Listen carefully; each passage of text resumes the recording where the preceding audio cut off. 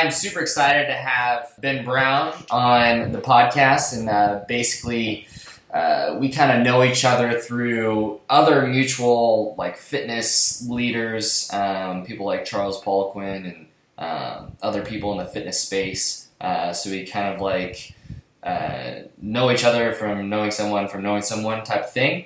And he's heavily involved in the supplement industry with his own supplement company that we'll have him talk about, obviously. And we're also going to get into 5 different points of discussion today.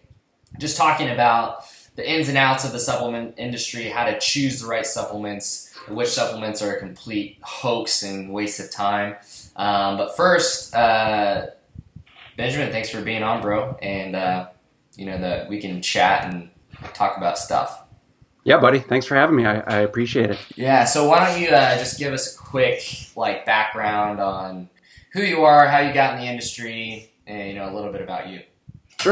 Sure. So I've been in the fitness, nutrition, supplement industry for about the last 15 years, and it really was a kind of a progression from starting in the fitness realm, starting in strength and conditioning, and progressing my way through personal training, through physical therapy-based stuff. Really, I've always been passionate about nutrition, and then kind of leveraging that into the supplement industry. And kind of what it all started with was my own personal health problems. Growing up, middle school, high school, I had a lot of digestive issues that the conventional medicine system couldn't really seem to help me with. It was kind of take these different medications. Most of them were acid blocking medications.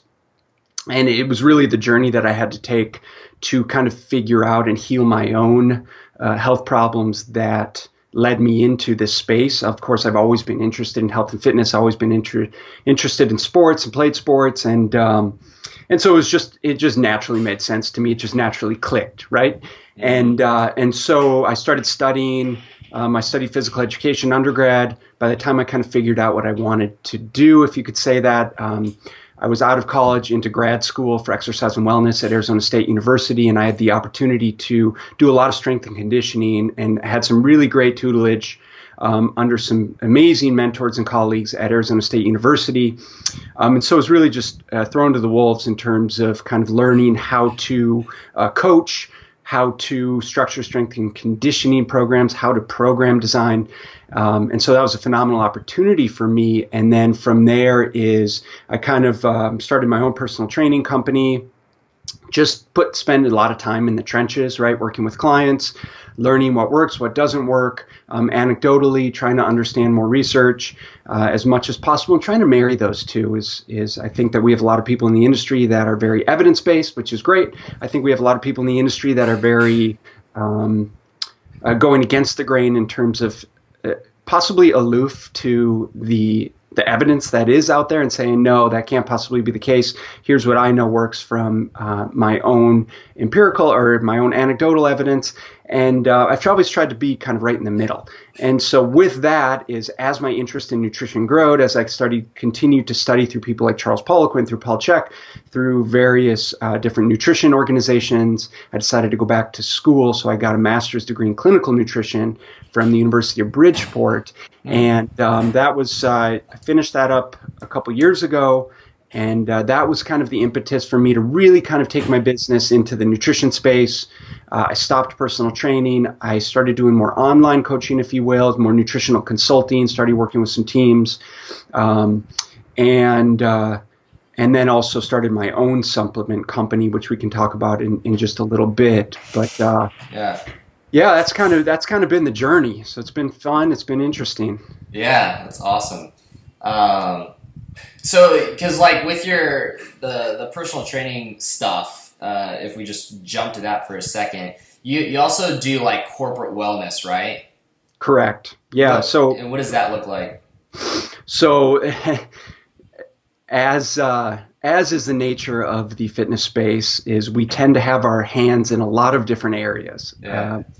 And it's because it's a tough business. Fitness is a tough business for most practitioners. And but it's also it's a fun business to be in. And so I had the opportunity about 18 months ago to partner up with a buddy And we started a corporate wellness program for a company here in Phoenix. And so what we do with that is we've taken everything that we've accumulated over the years of coaching with individual and group clients and leverage that into a corporate wellness program. And so we address all of the same things that we would address from a one-to-one approach, right? Is we talk about motivation, we talk about goal setting, we talk about nutrition, we talk about fitness, we talk about lifestyle, stress management, gut health, right. All of those things that are absolutely crucial. And we just take more of a kind of wellness approach to it. And so we do that by implementing, we do various group classes per week, strength-based group classes, because we understand the importance of strength training for a population. And because most people have weight loss goals and the importance of strength training for weight loss. I'm sure a lot of that stuff that you address and your listeners are familiar with.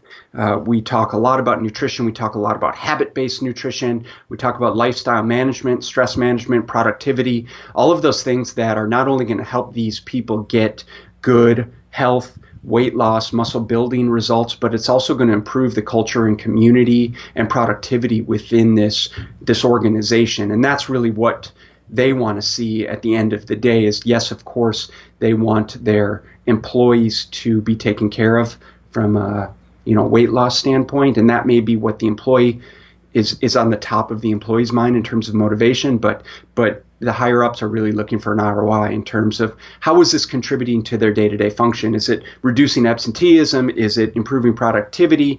Is it improving community and culture within the environment, and all of those things that we're seeing? And so it's been a really cool opportunity. It's been a really great learning experience for me to have the opportunity to work with a big company and figure out how to start to incentivize people to be more active. It's also been a huge eye-opener to actually be immersed. And I honestly, Taylor, I think this is the most interesting thing for me is, for guys like us who have been passionate about health and fitness for so long, it's just habitual for us to do certain things on a day-to-day basis. We eat generally very well. Right. We know how to meal prep. We know how to leverage our time and prioritize our time so that we eat well from meal to meal, right? So that we exercise every single day, so that we have a positive mindset about certain aspects of our health and fitness, about our body image, all of those things. But to have the opportunity to immerse myself in a company culture where it really represents the average American population, seeing what these people experience on a day-to-day basis and getting a better understanding really of how they structure their day, what they can be doing better, where they're sabotaged, whether it's by themselves, by coworkers, watching them go out to eat every single day and come back with shit food, and then saying it's so hard for me to lose weight, watching them come in the gym and see what their work ethic looks like, seeing them walk out of the building and skipping their workout, seeing what their work productivity looks like or what their daily habits are around their work as it pertains to, their total motivation and seeing that carryovers. It makes perfect sense that, they slack at work and they're slacking in the gym, which tells me perfectly that I know they're slacking with their nutrition. Right. Or hearing, specifically is hearing what their weekends look like from their coworkers. Oh, so-and-so was shit-faced all weekend, and then I meet with them on Monday. I just can't figure out why I can't lose weight. Well, but that's stuff that we wouldn't necessarily see from a one-on-one coaching standpoint or have access to, is you never know. There's a lot of times that our clients are just bullshitting us and telling us what I want to hear. But when I can see it on a daily basis, it makes a lot more sense as to why we need to take some of the emphasis away from eat this, not that, and put it towards habit-based coaching, lifestyle-based coaching. Like, here's the things that you need to do on a daily basis to help you improve your habits. Here's the way you need to adjust your mindset so that you can plan effectively, so that you have food prepared for you, so that you can squeeze in that workout in your schedule, so that you can get great results, as opposed to where most people think, oh, it'll just take care of itself. Right. And they get home from a long day and they're like, well, I was supposed to make something healthy, but fuck it, I'm just going to heat up a pizza. Yeah. You know, so it's been a really cool opportunity. It's been a really good learning experience. And so. Dude, that you hit the nail on the head. That's so interesting because it really is like people say like, I eat healthy and I go to the gym 3 days a week and, I'm not seeing results. And it's like if you actually were, a fly on the wall and followed them, eating healthy for them is like, choosing, like a whole grain bagel instead of a white bagel, and that's healthy. And obviously within context, that's not very healthy for a lot of people. Or, their workout was they jumped on the treadmill for 20 minutes, and it's like, well, that's going to be very different than if you did like, a German volume training protocol of squats and a leg workout. You know what I mean? So it is like this, people's habits are nowhere in line with what they're saying they want to accomplish and what their goals are. And the fitness is the big shiny object, and it's oftentimes the motivator, but it's not the thing that's going to move them. It's not going to move the needle the most. Right? The most is their daily habits, their nutrition. And so what we really working on is creating more awareness with people, is understanding like, dude, your calories matter. So a whole grain bagel may be a much better decision for someone that's been doing, a greasy, fatty breakfast sandwich and, and a Frappuccino or something like that. Right. It's all relative, but we're seeing now the volume that people are consuming on a daily basis. And I'll give you just a really quick example is we did a healthy smoothie day, a kind of meal replacement demonstration the other day. And it was interesting to see because what you and I understand is that when you make a smoothie, and if we're going to do a meal replacement smoothie, we try and have protein, carbs, and fats such that it has everything that you would get in a meal. For example, you're going to have, let's just say it's coconut milk, fruit, maybe you throw in some nuts or some nut butter, you throw in some veggies like spinach or greens powder, and then you throw in some protein powder. And so we've got protein, carbs, and fats, but we also have a lot of calories. So you could easily have a 500 calorie meal replacement smoothie. Right.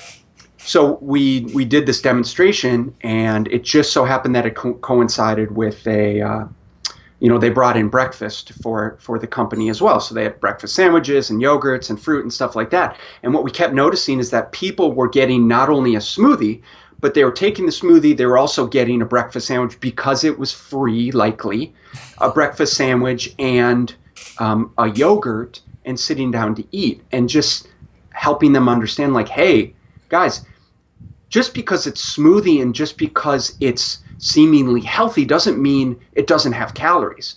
Like you're consuming probably upwards of 1,000 calories if you eat all that right now, and not understanding that that's likely more than half of what your daily caloric needs are, all at this one meal.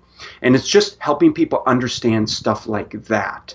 Yeah. And so it's been very useful to be immersed in it, which I think from a coaching standpoint, we often don't get to see.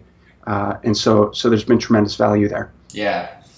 I love it. Well, we could continue to spiral down it's all good. At that point for sure. But let's get into the specific stuff here with the supplements. Yeah. The first point was basically how to triage supplement use and to know which ones you need and like you need now. Because obviously supplements, because American culture is like quick fix, give me the magic pill. Like they think that if they do certain supplements that all of a sudden they're going to start seeing the results that they want. So we obviously know that there's context of, like we were saying, habit changes, nutritional changes, exercise changes, stress management, all those kind of things. But when it comes to the supplements, what would you say when people are triaging what is going to be most effective and the best use of their money and getting supplements? How would you navigate that?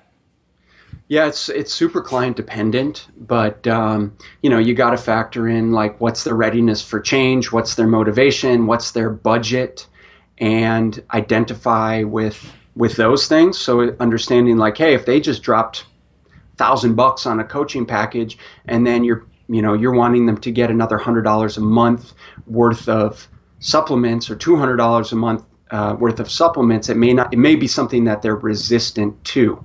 Sure. So identifying their readiness for change is, again, with habit changes, we really want to focus on kind of one thing at a time. And so what are the biggest needle movers? Is it just implementing a multivitamin, which can help get the ball rolling, help create some action steps that can help push momentum, in which case that could be huge in and of itself. Or is it a digestive enzyme, or is it magnesium, whatever it is? Sometimes just getting people taking something and adding before we remove is a very positive step, instead of saying, I want you to eliminate gluten. I want you to eliminate dairy. I want you to start exercising 5 days a week. I want you to start sleeping more. It's like, holy crap, this is a lot of stuff. I'm overwhelmed. I'm going to become more resistant, and essentially you're going to lose me. So you have to work with the client really to get a better understanding of what they're ready to hear, in which case, more often than not, it's like, yeah, let's start with something. So what are going to be the biggest needle movers, in which case, typically what we found to be the most effective would be a digestive enzyme, something like magnesium, possibly something like a greens powder, or a multivitamin, and really a multivitamin, not necessarily that they're that effective, but really would be for an accountability tool, a motivational tool, an action step, right? To get them to start to feel better about what they're doing, because we know once people implement one habit successfully, they're going to be more likely to implement another habit and get that. Right. Does that make sense? Yeah, totally. Do you use, because yes, it's all about individualization. Some people don't need X, Y, and Z, but at least with my experience, I feel like, and I don't know if you guys look at blood labs or if you do some sort of discovery questionnaire to see if people are having, subclinical symptoms of, gastrointestinal issues or, fatigue and things like that, because that can be very telling of, where someone's at with their health, and if they need an adrenal support, or if they need, gut support, or whatever it's going to be. Do you guys use any specific testing protocols then to bring in that individualization for people? Yeah, it depends. Again, depends on the client. Generally speaking, no. Generally speaking, most people need digestive support. Right. They need magnesium. Right. They need more fruits and vegetables in their diet. They need to make sure they're hitting their protein goals. They possibly need probiotics, anything gut health related. So I think that there's a lot of things that we can address. And fuck, dude, you can make a case for giving people every single supplement based on, the ones that have research around them, based on what their symptoms are. And so, like I said, we do try and start general and move to specific if and when they're ready. But if I was to, and there are certain situations, absolutely, depending on the severity of the symptoms and stuff like that. But if I were to do that, typically I'll refer out to either hair mineral analysis testing to identify imbalances and nutrient deficiencies. I'm a firm believer in that, and I have a great practitioner in Tucson who I use to refer people to that, who are having great results. Certainly blood work, but I don't find blood work being super valuable for identifying nutrient deficiencies, and that's simply because the body does such a good job at maintaining homeostasis in the blood, or maintaining the right balance of minerals inside and outside of the cells in the blood, that it's only far down the road of progression of disease that we would really be able to identify, at least as far as I'm aware, really be able to identify some specific nutrient deficiencies. And then Yeah, we'll absolutely, again, as I'll refer out, but we'll look at like adrenal testing, we'll look at digestive system testing, and specifically with the digestion would be looking for parasites and bacteria and pathogens and candida or yeast overgrowth and various things that are going to influence negatively people's digestion, their inflammation levels, how it affects the adrenal glands, and therefore how it's contributing to their energy, to their ability to lose weight, to their ability to effectively detoxify and eliminate, and all of that kind of stuff. So it is something that we would look at, but it's really something that I try and avoid if possible, because I feel like 90% of the time we can get things accomplished just by focusing on those big things that we're discussing, those big needle movers. Right, totally. So what about like omega-3? What are your thoughts on that? Because I feel like for me, that would be like my stranded island supplement, if I could just bring one. I would definitely include omega-3s in the top 5. I think that number 1 would be digestive enzymes. Yeah. I don't know what stuff. Yeah. Yeah, it's really being able to look, if we're not breaking down, absorbing and assimilating the nutrients that we're consuming, then what good is anything else? What good is the organic or quality food that we're trying to consume if we're not actually breaking down and absorbing the amino acids, the vitamins and minerals and stuff like that? So I would start with, for most people, and we're seeing a prevalence of digestive issues in people, and one is the fact that we're all stressed out. Our food quality suffered tremendously in the last 50 to 100 years, so there's not nearly as much nutritional value. There's not nearly as many of those enzymes that we need to help break down our food. We're more inflamed, which means we use more protein on a daily basis to help recover and repair not only our joints, but especially for training consistently. We're needing more protein on a consistent basis. If we need protein for our joints, our digestion of those proteins may be suffering, and so supporting all of those systems with both hydrochloric acid and then other digestive enzymes that are going to help support protein, carbs, and fat breakdown on down the road. Everything from the stomach down through the small and large intestine is incredibly important. And so that would easily be the first thing that I would start with. And it's making sure, you're getting the hydrochloric acid that your stomach normally produces. And not everyone needs it, but a lot of people do. Yeah. And it's a sign of that is a lot of people are hypochlorhydric or don't produce enough stomach acid. And a sign of that is that they're possibly burping up their foods or getting acid indigestion. And oftentimes we think or are told, that it's too much stomach acid, which is, as far as I understand, very rarely the case. More often than not, it's not enough stomach acid. Your stomach's not able to break down those proteins, and your body wants to get them back up. And so supporting with, and that was a lot of what was my personal issue with my gut, with my stomach issues growing up, was I was suffering from a bacterial infection called H. pylori, which is a nasty little bug that lives in the stomach. That actually a large percentage, or I think above 50% of the American population, it's suggested may be suffering with. One of the symptoms of H. pylori is extreme inflammation in the stomach, but it also can suppress HCl production, which normally wouldn't be a problem for a 16-year-old kid, but with the H. pylori, it seems like it significantly suppressed HCl, to say nothing of the other food sensitivities that I was experiencing at the time. And so once I found that out, which wasn't until, so from the time I was like 15 or 16 until I started studying functional medicine with Dan Kalish in 2006 or 7, and started to do some lab testing for myself. So a solid 10 years I was struggling with that. Wow. And just trying to figure out that led me into the field of alternative medicine, holistic nutrition, if you will, stuff like that. Yeah. So that's why I say a digestive enzyme can be immensely valuable for so many different people. Right. So supporting with that for sure. And then, I said making sure you have the HCl, making sure that there's other what we call kind of proteases, carbohydrate ACEs, things that end in ASE as being enzymes that help break down protein, carbs, and fats are typically the lipases.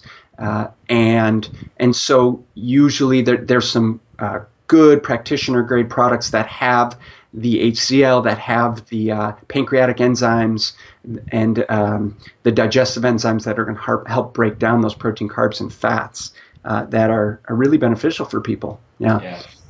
Love it. Next to that, I would say magnesium. Right, we know the value of magnesium, and magnesium is one of those minerals that we use in hundreds of biochemical reactions in the body. Right, we use it for energy production, muscle recovery, and blood sugar maintenance, and cognitive function, and nervous system function, and cell signaling. And the research goes on and on too about the stuff that's coming on about the benefits of utilizing magnesium in all of its various forms, both orally and topically. And I could really go on and on about magnesium. So I would definitely say for the majority of the population, magnesium is something that's very beneficial. What would you say is your favorite form of magnesium? Because there's different ones you can use for the different properties that they help with the different amino acid that's attached to it and how it's going to help. What are some of your favorite ones that you like to, I guess, prescribe to people? I have found, and this is a lot of just by talking with other practitioners, is you can get fancy and start to play around with the more expensive versions. The magnesium threonate that helps more with cognitive, like transdermal stuff of that, the threonate specifically is amino acid that crosses the blood-brain barrier, so it can help with helping shut off the brain, helping with sleep, stuff like that. But I'm kind of just like really practical about it. Magnesium citrate seems to work very well. Magnesium glycinate seems to work very well. Some sort of combination. Again, Taylor, it's like if we're going to make supplement recommendations for someone, what's something that they're willing to stick with for a year and that fits within their budget? Like I've been down the road of let's throw protocol after protocol, hundreds of dollars a month or even a week at people for these supplements. And it may work a little bit, but in the grand scheme of things, it's about focusing on all of the other things that we've talked about, nutrition, lifestyle, training consistently. And if they're not doing that, why the fuck are we wasting our time?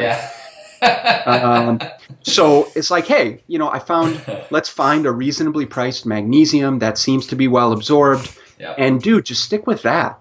And we can play around with the dosing, and everyone's individual. So there's certain forms that may work better for some people, certain forms that may not. And, that's where we need to individualize it and communicate and help people understand that just because I told you to take it doesn't mean it's necessarily the right product for you. Just because I got great results with someone else for it doesn't mean it's going to work great with you. You may have a negative reaction to it. It may give you a migraine. It may give you gastric distress, whatever it is. And so that's where we can start to play around with some of those forms. But a good chelated magnesium, any of them that are within someone's price range for sure. Yeah. Awesome, man. Okay, so I want to get into this one, number 2, because I'm actually really interested about. This is like stuff that I'm not like well informed on. But how do you know, like, if a supplement company, because obviously the supplement industry is very deregulated. So, and my understanding is it's becoming more regulated, but essentially people can put together a product and put it out there for retail without really having too much testing or anything done. So, like, how do you figure out if a company has done proper testing? What does that testing look like? How do you know if something's going to have efficacy when you buy a supplement from such and such company that's actually, it is what it says it is and it's going to work like it says it's going to work? Totally. So it's not that the industry is deregulated. It actually is regulated. And the place that it's regulated is on the manufacturing and testing side of things. And so the Federal Trade Commission and the FDA regulate manufacturers heavily. Now, there's various certifications that we'll get into, but the important things to understand are And I'm going to say, generally speaking, the majority of supplements in the market are perfectly safe to take, and that what the labels say are in the bottle are actually in the bottle. Now, yes, there's companies that unethically are going to put in fillers. They're certainly going to make claims that are not necessarily true, and that's of all the supplement industry. But let's be very clear, and I want people to understand that you know, the FDA, what the FDA regulates is that you're not making health claims. So I can't say that my supplement helps cure cancer. Yeah. Okay. So they are going to be very adamant about ensuring that supplement companies cannot make health claims, and they're also going to ensure that and try and guarantee that what we say is on the bottle in the ingredient list is actually in the ingredient list in the amounts that says is in the ingredient list. And that's where they work, and the Federal Trade Commission works with the manufacturers and tests the manufacturers to ensure that their testing processes, their purchase of raw materials, their purification processes are all in line with good manufacturing processes, right? And so that's where we want to look at certain certifications for manufacturers that will put them above and beyond the rest. So one is good manufacturing processes, and that's basically saying that this manufacturer is taking all of the steps that's recognized as being the certification that the FDA and the certification requires for good manufacturing. They're testing for purity, quality, strength, longevity in terms of expiration of the product. They're testing for cleanliness of the equipment, ensuring that if they make claims that there's no gluten, soy, dairy, corn in any of those products, they're ensuring that all of these equipment is free of gluten, soy, dairy, corn, nuts, all of that type of stuff. So it's higher regulated than what people actually think. With that said, there's nothing stopping someone, at least initially, from putting together some bottles of, you know, Testo Stack 3000 and putting shit in capsules and selling it on eBay, you know, or trying to get it on Amazon, although Amazon is actually getting fairly strict now as well. So the things that people should be looking for is, one is certainly doing their diligence as to what are the products that they're looking for, what are their goals, and then what sort of information and research specifically can they find about those ingredients that leads them to believe that it's actually going to be effective for them. And this is aside from the claims on the label. Just because the label says increase lean body mass, decrease body fat, increase energy, fat burner, really whatever generic things, super generic claims that any company can make and that they're going to make because, dude, there's marketing, and the supplement is a multi-billion-dollar industry. And you have to serve people's needs. That's what people are looking for, the magic bullet. So why wouldn't companies try and offer that? But at the end of the day, the majority of them are not necessarily supporting those claims. Does that make sense? Yeah. There is, let's see, so there's NSF. So manufacturers, like for my supplement company, we are NSF GMP, and NSF stands for National Sanitation Federation, I believe. There's an NSF certified for sport, but it's basically further certifying that whatever ingredients are listed on the bottle, it's actually in the bottle in the amounts that they say. And then the NSF certified for sport is making sure that there's no banned substances that would be used for professional or Olympic level sports or or college NCAA. There's NCAA regulations as well as to certain ingredients that people can and can't use. Because even in NCAA, they're not even allowed to have a certain caffeine amount, correct? If they go over in a certain amount of caffeine, they can get red flagged or whatever. Is that true? I'm not sure. I'm not sure. Somewhere. I feel like it might be true. I know it's true for Olympic level competition. At least I think it is, but that's a good question. And I don't have an answer as far as the caffeine in, but as an example that's why FDA banned ephedra. So FDA is going to come down on companies that, one, are having health-related complaints against them, like all of these companies that were providing fat burners with ephedra and stimulant-like ingredients that were creating a massive toxic burden on the liver. Form matters, the potency matters, and that's where people need to kind of do their homework and not just listen to whatever the latest YouTube video or Google article told them they should be taking, because everyone has a vested interest in what they're promoting. I have a vested interest in promoting my essential amino acids. Right. Like, of course I have a biased opinion. Sure. So, that's where people need to do their due diligence. It's just like they would, research a car. Like, how much time do people spend looking at the next car that they're going to buy and analyzing, information but they're more than willing to just go out and buy the latest supplement because Dr. Oz said it's going to help them. It's going to be that magic pill. Right. Come on. Totally. And and this is kind of side tangent now, but like because I've used a lot of different supplements from different companies, like a lot, and I'm sure you have too.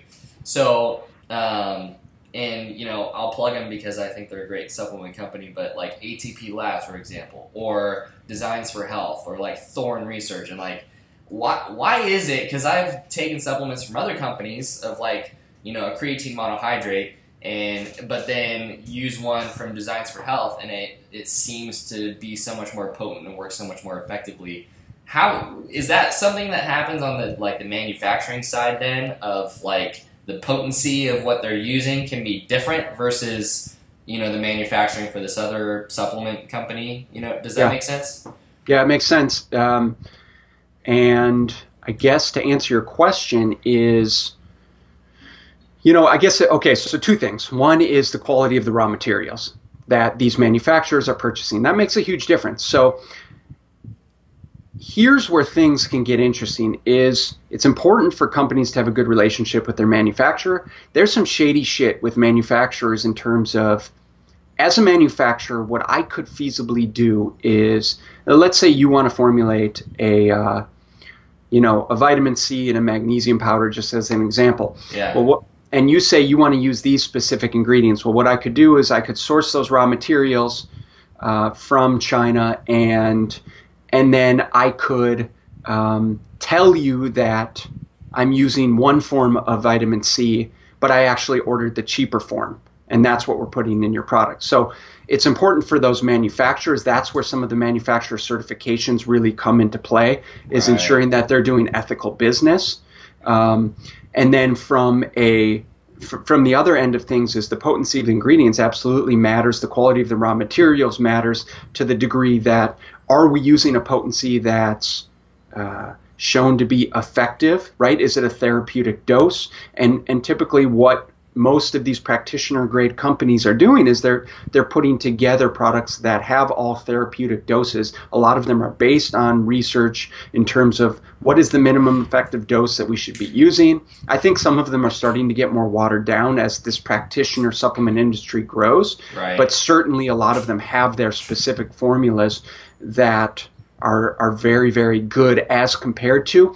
And here's the thing is, it's the price of the raw materials, right? There's a reason as practitioners we're paying, and therefore to our clients, they're paying top dollar. There's a reason why a chelated magnesium product or an essential amino acid powder is going to be significantly more expensive than a product that you would get from GNC or High Health. Right. And it's one, because of the quality of the ingredients and the potency of those formulations. Because what's the good of taking it if it doesn't even work? Right. Right?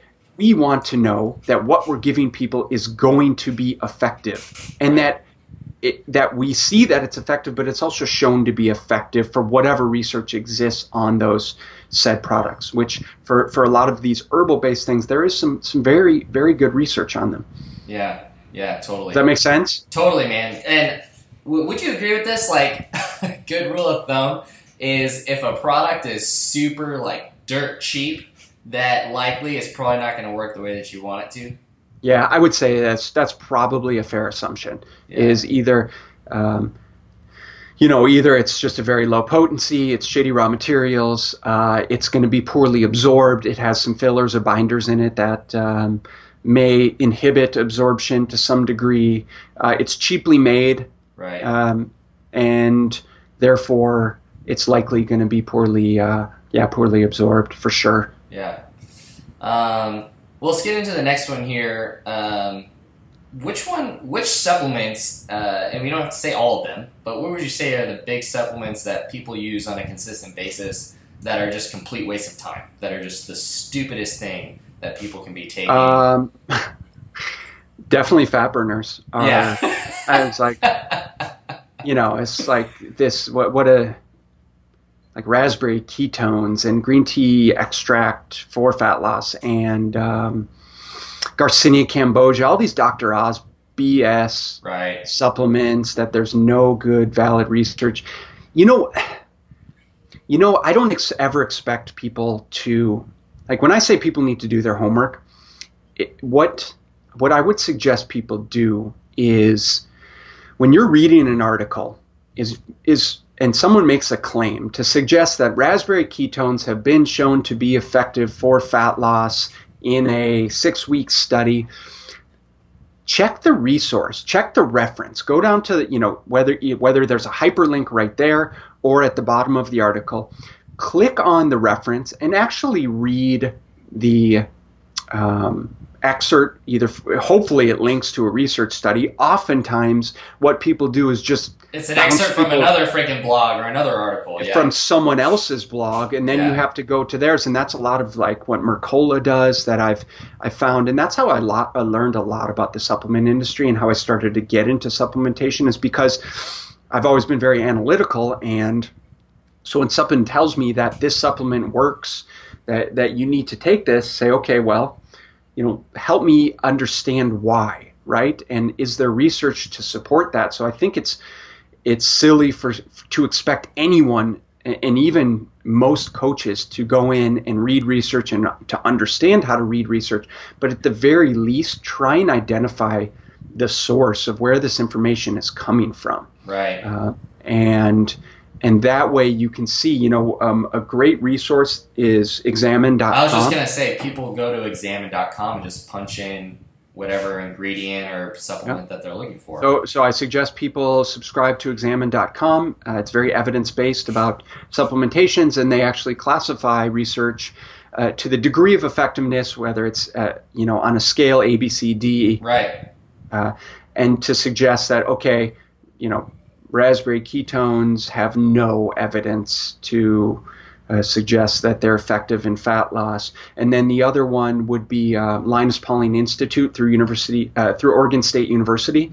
And that is a resource that I use quite a lot that breaks down individual vitamins and minerals and herbs into what they do, how they work, what's the physiology and biochemistry behind them, what sources do they come from, what's the recommended daily allowance, what's the upper limits of intake that people should be avoiding, and what research is around to support those claims. Yeah. So that's a very handy resource, both of those to look at. So I think that the whole fat loss supplement, like, you're wasting your time and money if you're looking for fat burner supplements. Yeah. For the most part, there are very, very few instances where any of that stuff can be beneficial. And I would say that, one of the main ones that has a carryover to numerous areas in fitness and health would be caffeine. Yeah. In terms of stimulating metabolic output.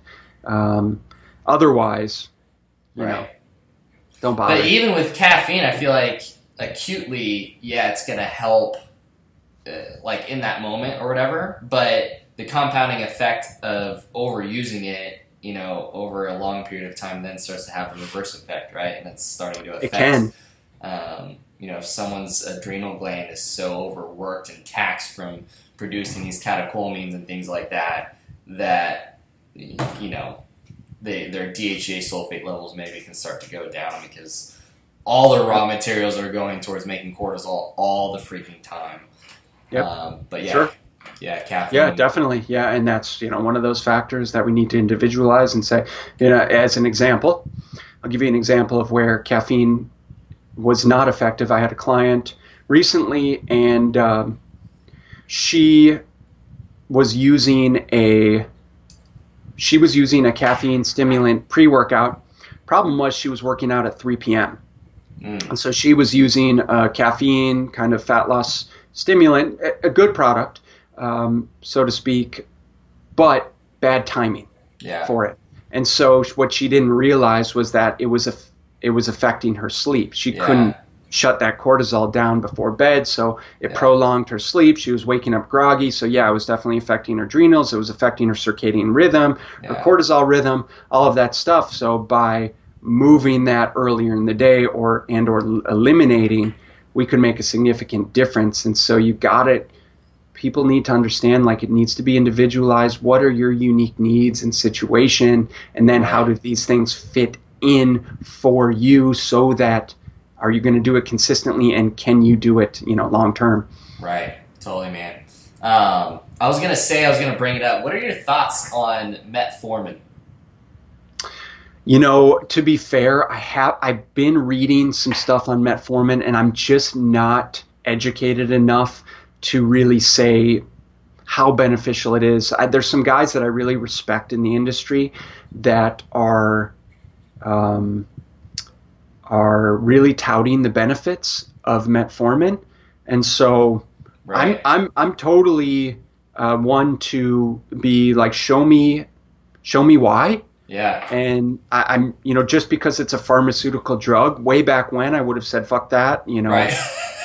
just because it's a pharmaceutical, all of a sudden it's terrible for you. Right. And look, I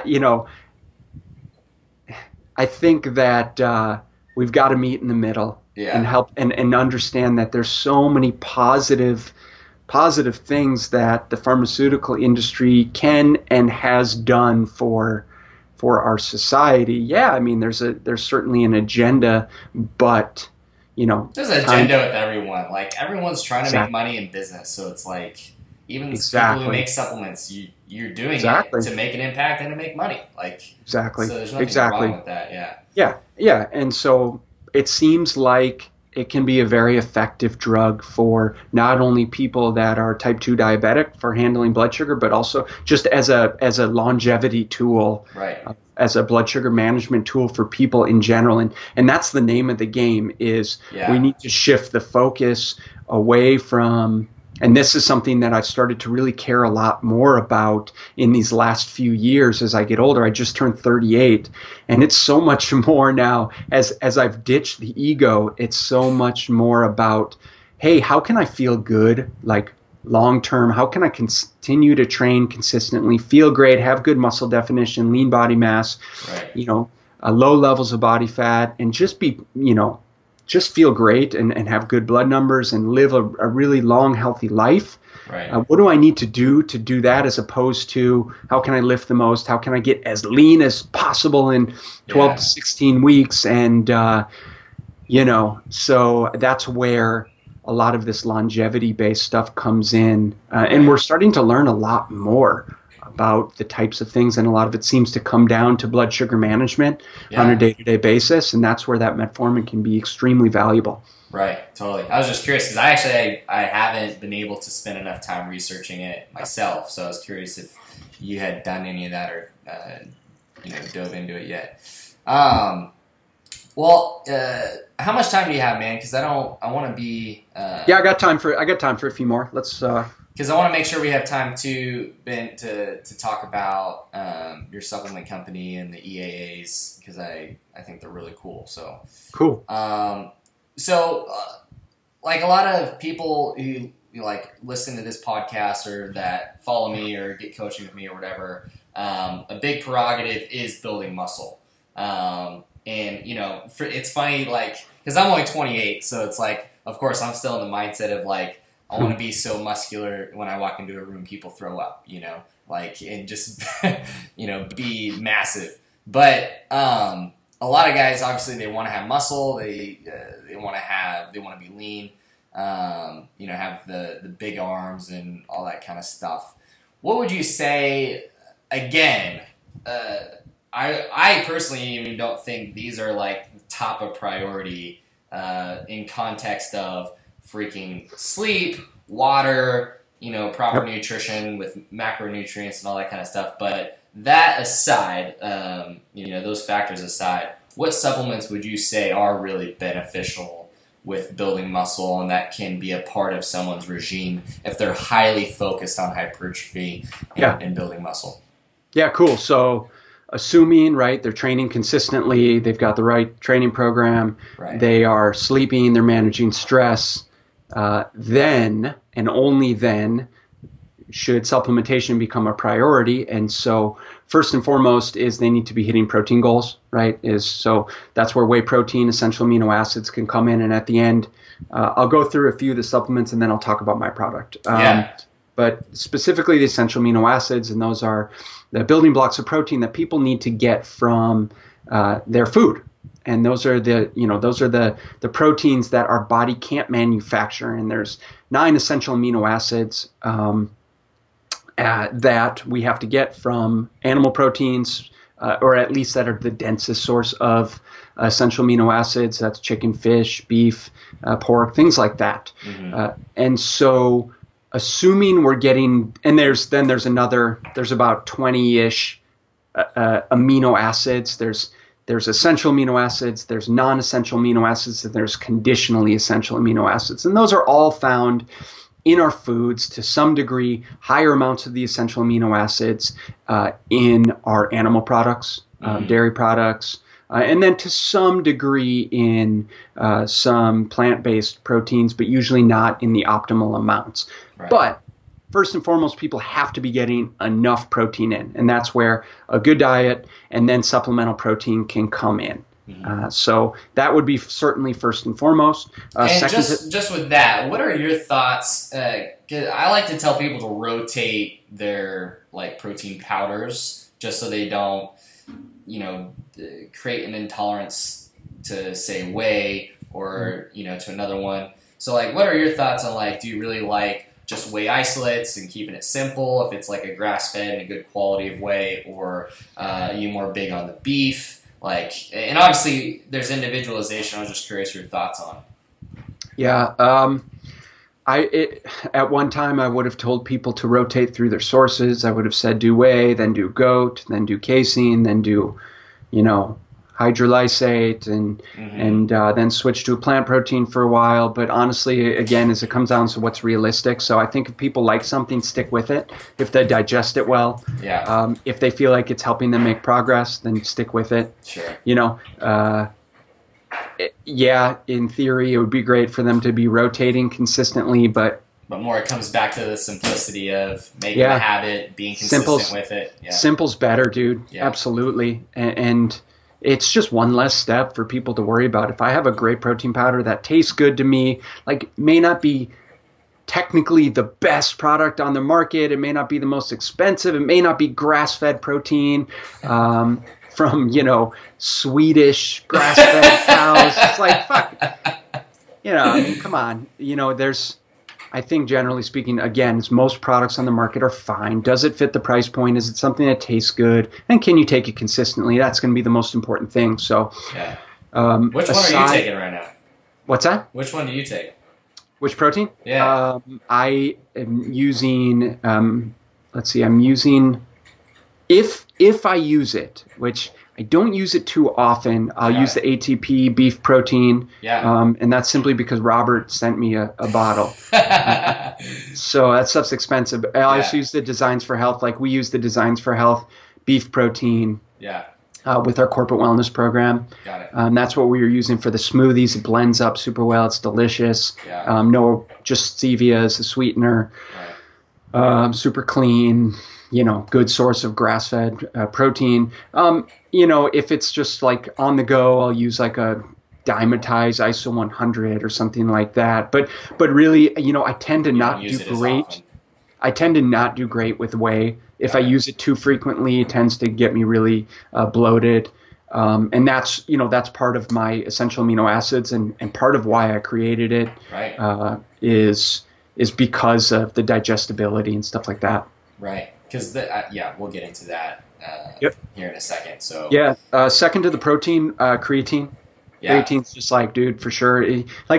We have so much great research on creatine now, and it's not just the muscle building benefits. And creatine doesn't directly help build muscle, but it helps build and recover the energy stores that we need for power output. It's like that extra short burst of gasoline, right? That we can put in the tank, and when we can keep that fueled up, keep the muscle cells and the phosphagen system fueled up with that energy, then we're going to be able to do more work output in a short period of time. And that in and of itself can help prove power strength and ultimately muscle building output. But there's so much great research now to suggest the benefits of creatine for everyone, for cardiac function, for brain health, specifically for TBIs or traumatic brain injury, and people who have had concussions and car accidents and stuff like that, in terms of helping the cells regenerate and recover and mitochondrial function and stuff like that. So I really creatine would be one of those that I would recommend for everyone regardless. Yeah. I don't know if it would necessarily fall in my top 5. Probably would at this point. But yeah, so creatine's a good one. And then let's see, where are we at? I would say we could talk about beta-alanine, and we could talk about citrulline malate. Some of the nitric oxide type stuff. Yeah, beta-alanine in terms of being able to, and citrulline as well, as being able to kind of buffer the acid buildup. Beta-alanine kind of teams up with one of the essential amino acids, histidine, to form carnosine. And carnosine seems to be that main acid buffer, that hydrogen ion buffer, so that when we're strength training and we're building up lactate and we're becoming more acidic, it helps buffer that acidosis, helps us recover faster, helps us do more work output. Same type of deal with citrulline.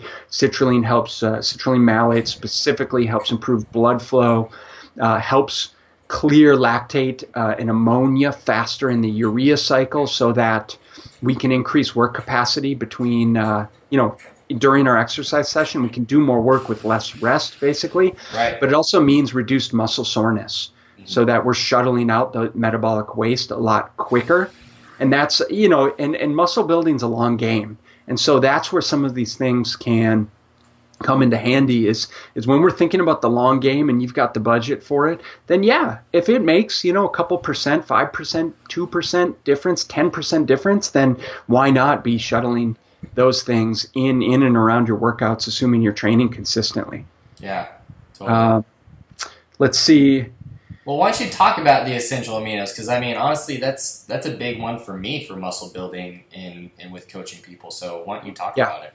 So people need to understand the importance of protein in their diet. And as I said, essential amino acids are the building blocks of protein. You can kind of think about them as like a series of Legos stacked together, right? I've got all these Legos that are stacked together. And when we eat a protein, it's broken down into peptides, or basically little blocks of, let's say, 3 or 4 parts of Legos that are stacked together. Now, the essential amino acids in free form is each of these individual Lego pieces, but they're not linked to the other Legos. Does that make sense? Mm-hmm. So there's no peptide bonds, which means that they don't require any digestion. They completely bypass the stomach. Just go right into the bloodstream. right into the bloodstream, right to provide the raw materials for muscle building and recovery. And that's where the essential amino acids from a supplement form can come in handy. Now, most people are familiar with the branch chain amino acids. Right. That's 3 of the 9 essential amino acids, and those 3 are leucine, isoleucine, and valine. And leucine is the big one that we know, for muscle protein synthesis. That helps us activate that muscle building and recovery response. And that's one of those big ones that we would get from the food that we consume and from an essential amino acid powder. Now, the reason we put together the complete essentials, which is what our product is called, and the reason we opted to do all 9 essential amino acids as opposed to just the 3, which most companies are doing, is because we understand the importance of getting in all of the essential amino acids. One is because people don't eat enough protein on a daily basis. Right. They just don't. And our protein needs, as I discussed earlier, are significantly increased under numerous situations, whether it be strength training, whether it be stress and inflammation, whether it be injury. So specifically for athletes that are needing to regenerate protein and tissue consistently, especially during times of sickness or injury. People don't understand the need for protein just to support immune system function. Mm-hmm. And so our thought process was really around how do we provide more of a complete protein as opposed to just the branch chain amino acids. And so we opted to do all 9 essential amino acids so that people are getting more of exactly that, more of something that would be similar to eating a steak or a piece of chicken or a piece of fish, so that we can help support that protein, total dietary protein intake. Does that make sense? Yes, and I've heard it before, but you probably know exactly. What is like the conversion of how many grams of essential amino acids is going to be equivalent to a gram of protein? So I guess it depends on the source, if I'm understanding you correctly. But let's just say, let's say a chicken breast. Let's say 30 grams of a chicken breast would equate to 8 to 10 grams of the essential amino acids. Got it. Like 20-gram scoop of a whey protein would be 8 to 10 grams of specifically the essential amino acids, and then a whey protein is going to have some non-essential amino acids as well. Right. That makes sense. Does that make sense? Yes, got it. So we're going directly to the source, right. And some would suggest that the bioavailability, again, because it doesn't require any digestion, is it has a higher biological value. So we're going to get more bang for our buck by directly consuming the essential amino acids. There's no breakdown required, therefore we may not lose any of that value. Right, yeah, because I've heard that before too, of like, and that's where the quality of protein sources comes into play too, like how well you're going to absorb it and all that kind of stuff, because I forget what the number was, but like, you're only really getting a small percentage of those amino acids shuttled to muscle cells from whatever protein source that you're eating. Especially if your digestion sucks. Sucks, right? Yeah, you have gut permeability, and then all of a sudden, you're not really getting much. Yeah, so if you're hypochloremic, right, we talked about a vast majority of the population is not producing enough stomach acid. They can't break down the proteins properly, so they're losing these huge chunks of protein. Not only is it going to increase food sensitivities to these specific amino acids in the protein, but it's also going to hinder their ability to absorb the proteins because they're not breaking down those peptides. And in order for it to be absorbed through the cells into the bloodstream, it needs to be in these. Your body's going to break it down into the free-form amino acids regardless. The stronger the peptide bond versus, so that's a difference between like whey protein versus casein protein, and the types of protein is different peptide bonds. Right. They're broken down in different ways, but they need to be broken down. And so if your digestion sucks, you're not going to break them down. As you get older, our protein needs potentially increase, right? Depending on whether you're strength training or not, but through sarcopenia, through immune system dysfunction, our protein needs stay high, but people lose the ability to digest effectively. Their HCl production goes down.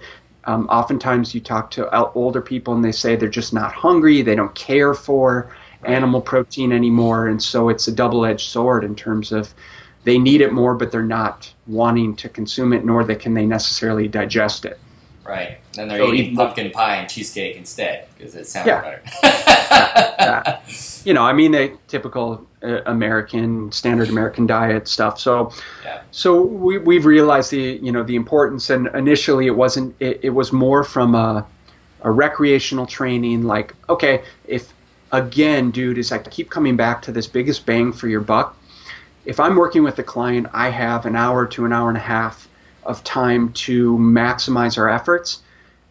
It's better for me to be giving them a product that's going to encompass 3 or 4 or 5 different things and have them take it during that period of time than to say, okay, go home and drink a protein shake. What's the likelihood that they're actually going to do it? Right. It's a lot less than if I were to give them something on the spot and have them do it. So that was part of the impetus for me to create the product, was because I was working with a lot of clients. I was giving them a lot of different products. It obviously costs them a lot to buy them. It costs me a lot of time and money to deal with inventorying them and selling them. Basically, long story short, is we had the opportunity to kind of sit down with the manufacturer, his brother-in-law, and say, if you were to create anything, what would it be? I said, well, I'm using BCAAs, I'm using essential amino acids, I'm using citrulline, I'm using electrolytes. I'm tired of the price points. I'm tired of the artificial sweeteners. I'm tired of the flavorings and those types of things. So could we possibly take all of this and kind of put it into one? And so I kind of made a laundry list of ingredients. And then we just kind of went through version after version in terms of, initially it was like, I want beta-alanine, I want creatine. And then they're like, okay, yeah, we can do it. Here's what the cost is. So I said, okay, we can't afford that. No chance, no way. Our clients can't afford that after our markup. And so it just kept leveraging it down to what we thought would be a realistic product. And that's where we came up with the kind of what we have now as the complete essentials. So, in addition to the essential amino acids, we have one other non-essential amino acid, which is tyrosine. And tyrosine, we know, is one of those amino acids that can get depleted when we use too much of specifically the branched chain amino acids, which a lot of us meatheads have done over our lifetime, right? We've taken a ton of BCAAs, and BCAAs can deplete not only tyrosine, but B6. So we've got B6 and tyrosine to help improve dopamine, which is kind of a brain-boosting neurotransmitter. And it's a raw material for thyroid hormone, too. I mean, it's important for a lot of different things. So it's important for a lot of different things, absolutely. And then, like I said, is what can we put in there to help become more of like a pre-intra workout? And that's where the citrulline, similar to how I was talking about the beta-alanine, the citrulline comes in handy. We've got so much good research on citrulline now. Yeah. A lot of people are familiar with arginine as being, a vasodilation, like a blood flow, a pump type ingredient, but we know the citrulline is a lot more beneficial, a lot more bioavailable because it's a precursor to arginine. And so it helps with blood flow, it helps with energy, it helps with driving those raw materials to the muscle cells, and then helping clear the metabolic byproducts of exercise. So it reduces muscle soreness, all that kind of stuff. We added L-carnitine, which helps with fatty acid mobilization. Mm-hmm. So in a roundabout way, it does help burn more body fat and use more fat as energy. Right. We have electrolytes, sodium, magnesium, potassium in those good quality mineral forms, those chelated forms as we talked about. Yeah. And then let's see, no caffeine. So we wanted to make sure there's a lot of people, and people respond very differently. Like you were talking about, the caffeine is, everyone's very individualized in terms of how they metabolize caffeine. Yeah. And what I found over my career is that because it's so individualized, we all metabolize it so differently that it wouldn't be right to put in a set dose, whether it be 100 milligrams or 200 milligrams per serving, because one of the things about our product is we dose it based on body size and muscle mass. Mm-hmm. So for your average 150-pound female, they're only going to need to take 2 scoops before and during their workout. And that's based on what the research suggests around not only the essential amino acids, but also the citrulline and the carnitine. So they're going to be getting those therapeutic doses. Right. Similar to why a guy your size or my size, guy who's over 200 pounds, is going to be taking closer to 4 scoops before and during their workouts, so that we're getting 6 to 8 grams of citrulline, so that we're getting 2 to 4 grams of L-carnitine, so that we're getting 30 grams of the essential amino acids. Right. So in addition to no stimulants, we have no artificial sweeteners, no sucralose, no asulfame. We just use stevia. And so for this one, we have a little bit of organic cane sugar that kind of helps cut the bite. For people that aren't familiar, stevia can have a little bit of a bitterness to it. And we're all very different in terms of our palate. But for our lemon lime that's coming out in a few months, we have no sugar. We have just stevia and monk fruit. Oh, cool. So we wanted to kind of play around and try and find it, even though I don't think sugar's bad, especially in such finite amounts. Right. We still wanted to find something that was going to be non-sugar. Yeah. It's more marketable, I'm sure, too. Yeah, of course, and that's an issue as well. And so that's our complete essentials. That's awesome.